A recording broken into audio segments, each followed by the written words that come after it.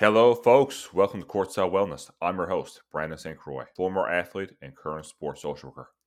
On today's episode, we're joined by Alex Auerbach, Senior Director of Player Development and Wellness for the Toronto Raptors and host of the podcast Unfair Advantage with his co-host, Cody Royal. On today's episode, Alex joins us to talk about his own experience as a sports psychologist, his work within the NBA, the NFL, the MLB, and the NCAA. Thank you, enjoy, and stay well.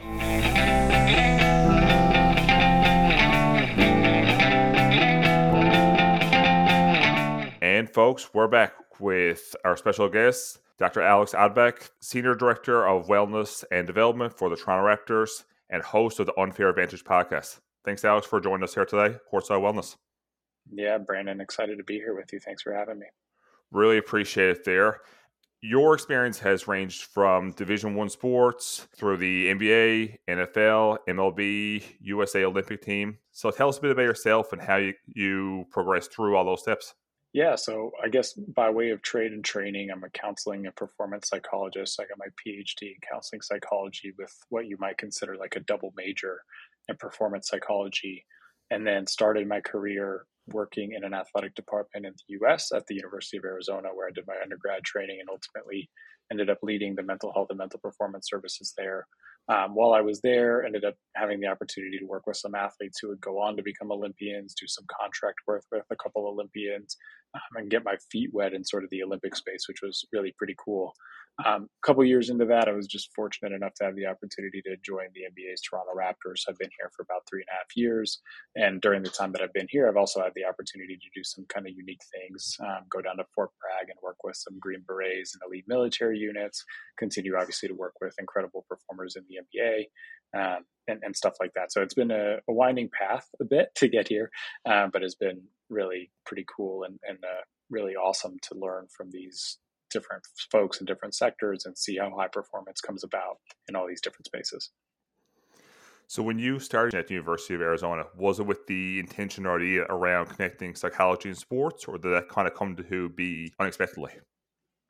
Definitely unexpectedly for me. So I was a business management undergrad and had my eyes set on becoming a college football coach. That was like my first career goal.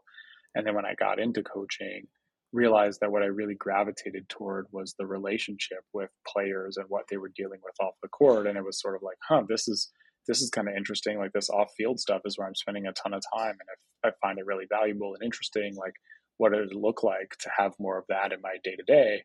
And sort of stumbled into performance psychology and sports psychology, and was fortunate enough to have a mentor sort of say, hey, I would try to go the counseling route where you can get a clinical license, and then you could also learn this performance stuff, and put me in a really good position to end up in a role like the one I have now. But I would say it wasn't until maybe 4 years into my coaching journey or 5 years into my coaching journey where I started to really connect the off-field stuff with on-field performance and see the intersection with psychology. And then as I learned more about the field, it was like, this is absolutely where I need to spend my time.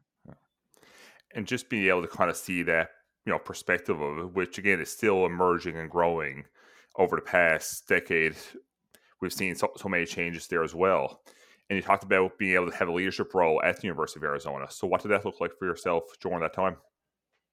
Yeah, I think, as a psychologist working in leadership, I mean, part of your responsibility is to think about how you move the entire organization forward and infuse well-being and principles of psychology into everything we do. And so that ranged from things like writing policies and procedures all the way to consulting with administrators and helping them think through unique behavioral challenges, the same way that I do in Toronto.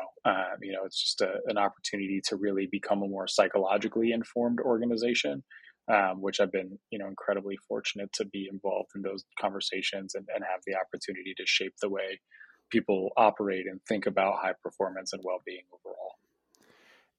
And I'm sure people are curious and interested there as well. When we talk about Director of Wellness and Development, what does that look like on a day-to-day thing? Because oftentimes when people watch the NBA, they see the game, see the coaching staff on the bench, but that's as much as people see and probably think about as well.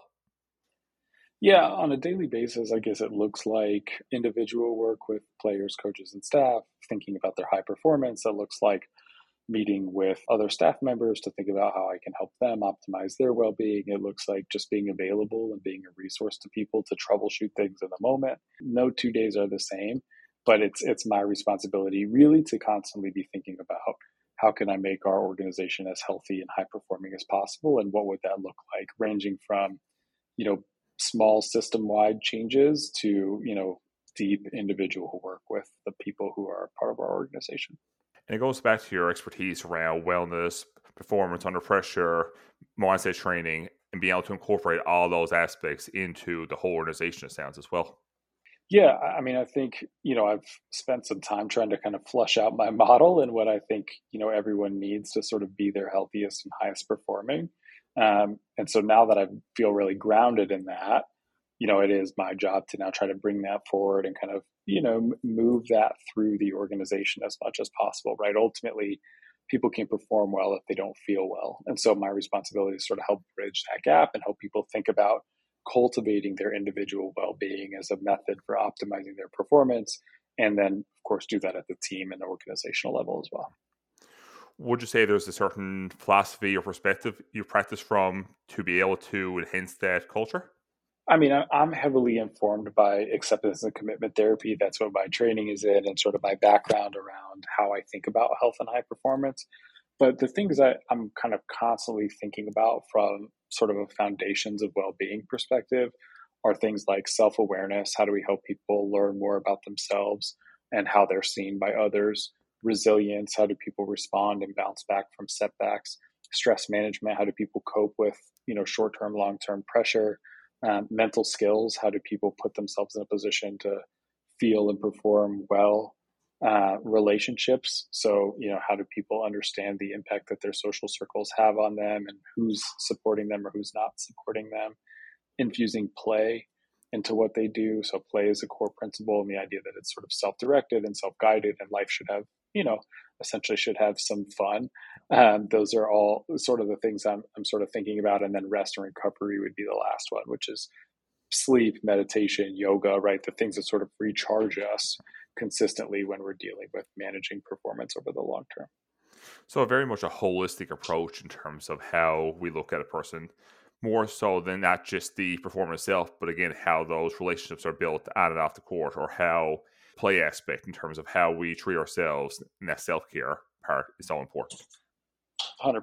Yeah, I think we're really focused on the whole person and whole performer, because it's just impossible to only focus on one without the other, right? So what happens on the court impacts how players feel off the court, and vice versa. Would you say, I know you said you've been involved with the Toronto Raptors for the past 3.5 years and in other systems there prior to. What would you say are some of the big shifts or changes you've seen in mental health or well being within the sport community? I think we're just talking about it a lot more than we were, 5 or 10 years ago. Every year, it seems like there's two or three really high profile elite athletes coming out and talking about their well-being and mental health generally. And that certainly started in some ways in the NBA, with players like Kevin Love and DeMar DeRozan. And now you're seeing Naomi Osaka and Simone Biles, and Michael Phelps, was around for a while talking about it too. And the messaging just kind of keeps coming out and keeps coming out. And it's becoming clear that it's an important part of understanding not only on floor performance, but understanding like how elite athletes are doing what they're doing day in and day out. And so I think the conversation is moving toward being a bit more normal, in terms of managing mental health and talking about it openly. We've still got some work to go to reduce the stigma, but we're definitely starting to see it become part and parcel of the daily life in the NBA. And what would you say is one of the biggest things you like to see change moving forward in terms of changing that stigma and like I said, changing the conversation more? I guess I'd like to get past to the point where people view mental health as some sort of limitation or something that's wrong or a problem that needs to be fixed, and can move toward a place of thinking about it more like physical health, right? So when a player hurts an ankle or a knee, we don't just write them off and act like they don't have a future, right? We just do treatment. We work to fix it. I'd love to see that be the case for mental health too. Yeah. I know in season one we had a player from the Canadian Elite Basketball League with us, and he talked about during injury, one of the most helpful parts was still being connected to the team and not being sent back home, still being kind of around the team, around the coaching staff. And that actually helped with the physical side of the part because, again, he was able to take care of the mental side as well. Yeah, I mean, obviously connection and social support is a huge part of all of our well-being. And so to be involved in a team in that way, I think one, kudos to that team for keeping them involved, right? Some teams would have sent someone home. And so that's obviously really nice. But yes, I think what you're touching on is super important, right? It's this idea that the physical impacts the mental impacts the physical. They're pretty inextricably linked. And so the more we can tie them together and think about it holistically, the better we're going to be, the better our team's going to be, the better our players are going to be, and ultimately the better the performance is going to be. I can imagine too, throughout COVID, we've seen so many different changes in terms of, the NBA and all sports in general, especially when the NBA had the bubble. I can imagine that aspect of community and connection and mental health was talked about so much during the bubble as well. Yeah, I mean, the bubble was obviously an incredibly unique and stressful kind of context to think about people being removed from their families, being isolated for extended periods of time in a hotel room. And certainly it wasn't unique to the NBA, right? I mean, a lot of people went through isolation and limited social exposure and social support during that time. And I think that's one of the big things we all learned kind of culturally, right? Is just how important social connection is, how important it is to be able to see people from within 6 feet or 2 meters, right? And be able to interact and spend time together. And it was challenging, I think, for many of the people in the bubble to manage that for the 10 to 14 days that people were in, because it's a shock, right? To go from being able to see people every day and interact and move freely around your own space to now being in a hotel room where you've got, 300 square feet of space and you can't see anyone except Zoom. And there's not all that much to do in hotel rooms to be managing that. It's definitely, I think COVID has changed the conversation around mental health too, for sure. Was there much of a change or in terms of policy or programming during that period of time where we started to kind of have that conversation further around mental health within the NBA or across elite sport? I guess, I wasn't in the NBA long enough before that to really know how big the changes were, but I can say there were definitely a lot of conversations about mental health and how we support people during that time. The league has done an incredible job, um, really advocating for players' mental health and constantly having it at the forefront of discussion, even while we're dealing with the very real physical health concerns of COVID.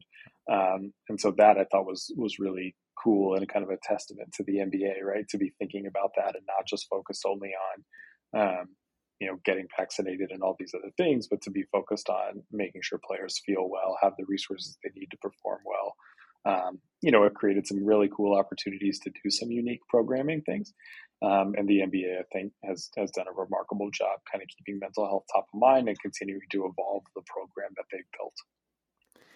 And just even in the last decade, from an outside perspective, seeing how the NBA has been supportive of players in terms of using their voices, using their platform, and that empowerment piece. I can imagine how that helps an individual, even off the court, to feel, okay, my voice is able to be heard. I'm allowed to speak my voice and feel safe about that as well, because the safety is often one of the biggest parts that shatter stigma. If we don't feel safe, we're not going to be able to speak about it. But being able to feel safe to talk about social justice concerns and problems has helped NBA players feel more comfortable, I imagine. Yeah, I think there's a huge, obviously, trust and vulnerability and safety sort of all circled together, right? But there's been a real, I think, honest examination from the NBA around how important it is for the players to be able to have a voice, to be able to speak up, to be able to advocate, not only for their own well being, but for the well being of their own communities, the places that they come from, the people who look up to NBA players, right? Like, this is a real opportunity um, for the NBA to be a leader, and they've done really well with that and taken full advantage of it for the better. And so I think it's really been cool to see how much the league has moved toward empowering players, because ultimately they're the ones on the floor, right? They're the ones that are doing the hard work. They're the ones out there competing every other night, and so they absolutely should have a voice, right? They should have a platform to speak up and share what they think, and be supported in doing that, because it helps them perform better, helps them feel better, but it also makes the kind of community in the world surrounding the NBA more inclusive, more dynamic, safer, welcoming, all the things that we want from a sporting environment. And so far in your career as a sports psychologist, has there been a moment that's really stood out for you in terms of always stick with you, or that so far has been one that you reflect on as the peak so far in your career? I can't identify one specific moment that I would say is the peak. I've been really fortunate to have a couple really cool moments, and some are small and some are a little bigger. But I've had moments where players look at you in the middle of a competition and sort of acknowledge that they're doing what you've talked about. I've had at one point there was a team I was working with at the university level where I had a player ask me to, pray with them pregame on a sideline, and that was kind of unique. I mean, I'm not a religious person, but to be welcomed into someone's like inner world like that, I thought was really pretty powerful.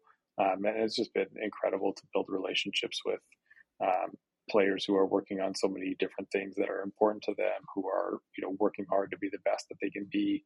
I'm lucky to be surrounded by that group of people and be inspired by that work ethic and to be welcomed into these cool spaces and cool moments. And I hope it continues because those are the things that really make the work that we do worth it.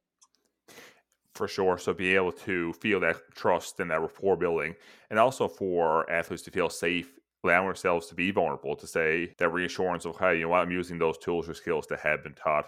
I'm, allowing yourself into this circle that's not always safe for people to be welcomed into. But again, having that experience, I can imagine, like I said, fuels the knowledge of, hey, you're in the right place, you're where you belong. Yeah, exactly. Those are some of the moments where you're reminded of how powerful this work can be, how cool it can be to do it, um, and how fortunate we are to be trusted with that, right? And be welcomed in it. It really takes a special person to want to work on their mental health, to want to get helped, and we're seeing more and more people seek that out, which is amazing.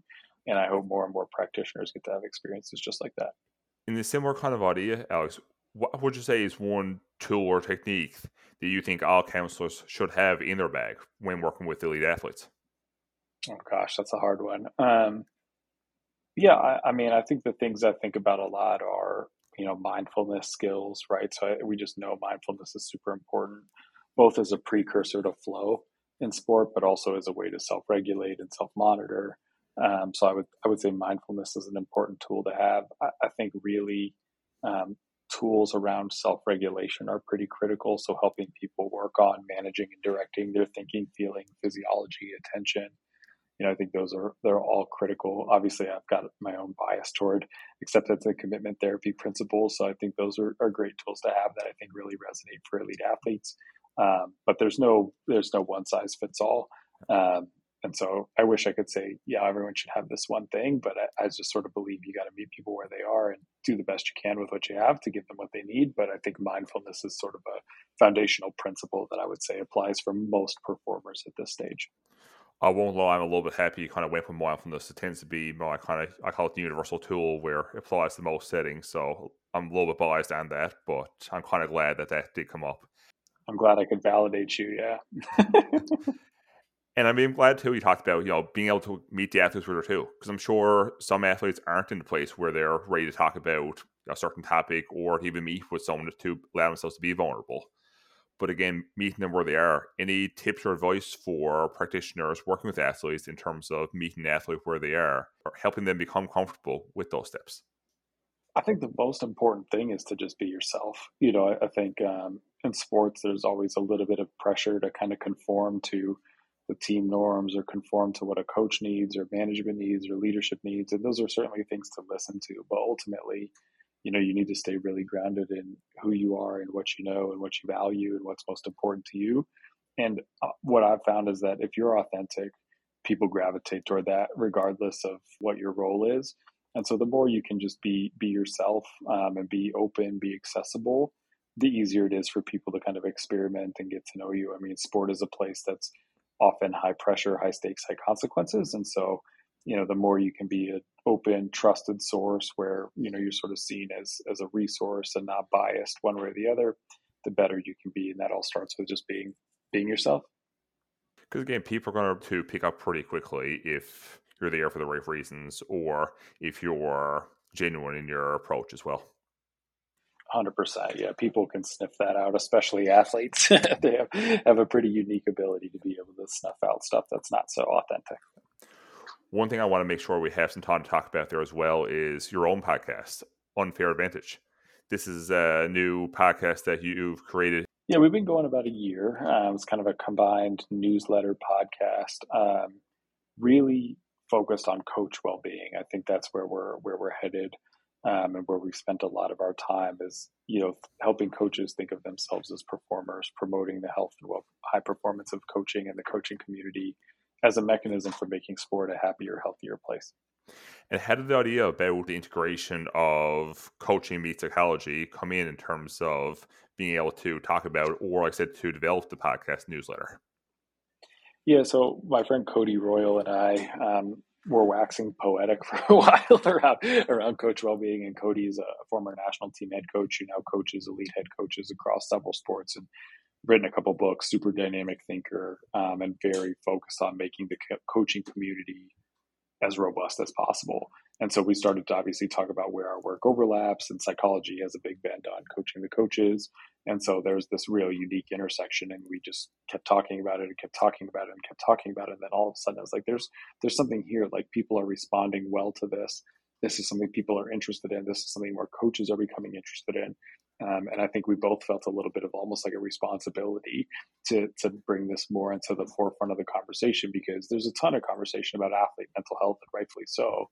But coaches are in it too, right? Coaches are on the plane traveling. Coaches are working hard. Coaches' careers are made and lost by wins and losses, and those things are really, really stressful. And so, how do we help coaches perform well, be the best version of themselves? Something we just couldn't stop talking about, and the podcast and newsletter were born.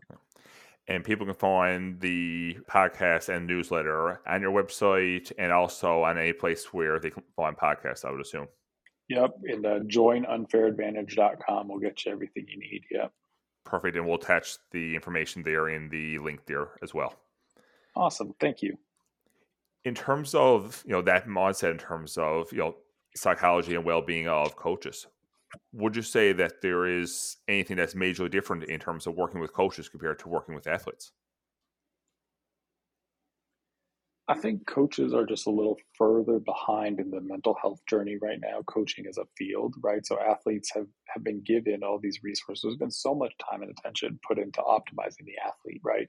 Strength and conditioning, athletic training, nutrition, psychology, and the college level academic resources, right? And coaches, have sort of been leading the charge to make those things happen, and in the process also left that stuff by the wayside for themselves, right? So many coaches don't think about their own exercise or nutrition or social support, right? And so I think the foundational elements of well-being is where we're really focused. And then I think how that extends is to thinking about really organizational well-being, right? Coaches are often the architect of the culture, but they're also strongly impacted by the forces of the organization: funding, expectations, ownership, right? All these things play a huge part of the coach's experience. So I think right now we're really focused squarely on the foundations of well-being, right? Sleep, nutrition, hydration, exercise, and then moving into managing organizational stressors.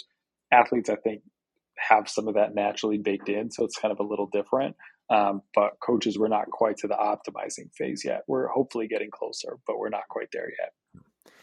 And that's part of it too. Like I said, the timelines have been a little bit different. So again, it's going to take time, no different than it did if we went back to 10, maybe 15 years ago, but probably even closer to the 10 mark. The conversation around mental health with athletes was very brief, if at all, it kind of existed. So again, being able to understand that, we understand that coaching part is going to take time as well. Yeah, 100%. I mean, none of these things happen overnight, right? So it's going to take concerted effort and conversation, and coaches continuing to speak out about it. I mean, we have had a few coaches talk about stepping away due to burnout or the demands of travel or an NBA schedule. Like, all those things are hugely important for coaches to be thinking about, talking about. And I hope we continue to hear more coaches feel comfortable speaking up so that we can start to address some of the kind of systemic issues around sustaining high performance for coaches. And what would you say it would be advice you would give young athlete, an aspiring coach, or even a sports psychologist who's interested in getting involved in a mental health and sport field? Yeah, I mean, I think the first step is to just learn as much as you can, right? So if you're a coach or an athlete, like lean in, right? Learn about what mental health is, how it impacts you, how ubiquitous it is, right? Mental health is not like a 1 in 5 people struggle, but it's a 5 in 5 people have mental health. And so we need to be talking about that. So I think education is just hugely important. I'd say, like, if you're up for it, right, take a risk and try, right? Go to a session, reach out and schedule an appointment with a psychologist or a counselor or someone that can like help you and see how that experience is for you. Because I think most people find it valuable to have kind of an unbiased observer relationship that's here to sort of support, coach, guide, lead, help you. That I think could be really valuable for aspiring sports psychologists. Um, yeah, I think it's just continue to kind of monitor where sport is heading, right? We're becoming a more integrated place. We're talking about mental health more. The days of being sort of in your office providing one-on-one services are kind of going by the wayside. It's becoming more of a position where, you don't see me on the court side, but there are practitioners you see courtside. And I think that's a sign of how much progress we've made and where the field is heading. And so, it's kind of constantly evolving, and there's always more to learn. But I'd say lean in. And that's so true. I can imagine too. Most athletes probably feel more comfortable talking to a practitioner courtside of a practice locker room compared to coming in one on one in the office. Yeah, I think what you find is, it's the more you can be where the players are, right? The more you're kind of in the ecosystem, the more it's seen as normal and part of the experience, and then the more accessible it is, which is what we're all after. And in terms of as you progress through your career as a sports psychologist, would you say there's something or one thing on your bucket list that you would like to see either for your career or see even in the culture of mental health in sports? Yeah, I mean, what I'd love to see is for every team to have a full-time sports psychologist. I think I'm not here to tell every team how to do it, but, I think having that resource full-time, thinking about it the same way you think of your physical health resources, that's what I'd love to see. If that happens during my career, I'll be plenty happy. That's enough of a victory for me. So true, because again, we're having athletes speak out, and we know the need is there. We know the data, and even I would go on a limb to say, even the data we do know is an understatement of how much need is out there in terms of having mental health supports for athletes, 100%. coaches, and organizations. 100%. Absolutely right. Yeah, it's a area of woeful underreporting. So I don't think we've really come close to scratching the surface of what's here. One question we always like to ask here at Corso Wellness, it's probably one of my favorite questions, is: in your opinion, what would you say makes a well athlete? That's a really tough one. I guess to me, what makes a well athlete is someone who's taking care of the basics, right? So resting, recovering, sleep, nutrition, hydration, and then takes that one step further and now takes care of their mind, right? So you can't be well without taking care of your brain health, mind health, whatever you want to call it. So I think to me, it's those kind of foundational pillars will put you in a position to be well, to be a well athlete. I don't think you can be as well as I would consider like a well athlete without any one of those. So again, going back to that holistic approach in terms of taking care of all the areas, begin going back to the basics, which are so true. Yeah, I just don't. I mean, I obviously have a bias toward the brain health and the mind health, right? Given my background, but I think ultimately there's just so much of it is also intertwined with physical health, with what we eat, with how we sleep, that it's hard to neatly tease apart. And so I think you need everything. Can't disagree with you on that one at all. And again, Alex, I want to thank you so much for joining us here on Corsair Wellness. It's been an honor, and I'm sure, like I said, as the conversation grows, we can reach to shattering the stigma of mental health in the sport community. Absolutely, man. Thank you so much for what you're doing to kind of spread awareness and talk about this. I love the podcast. I think it's great. It was an honor to be here. Thank you so much for having me. Appreciate it.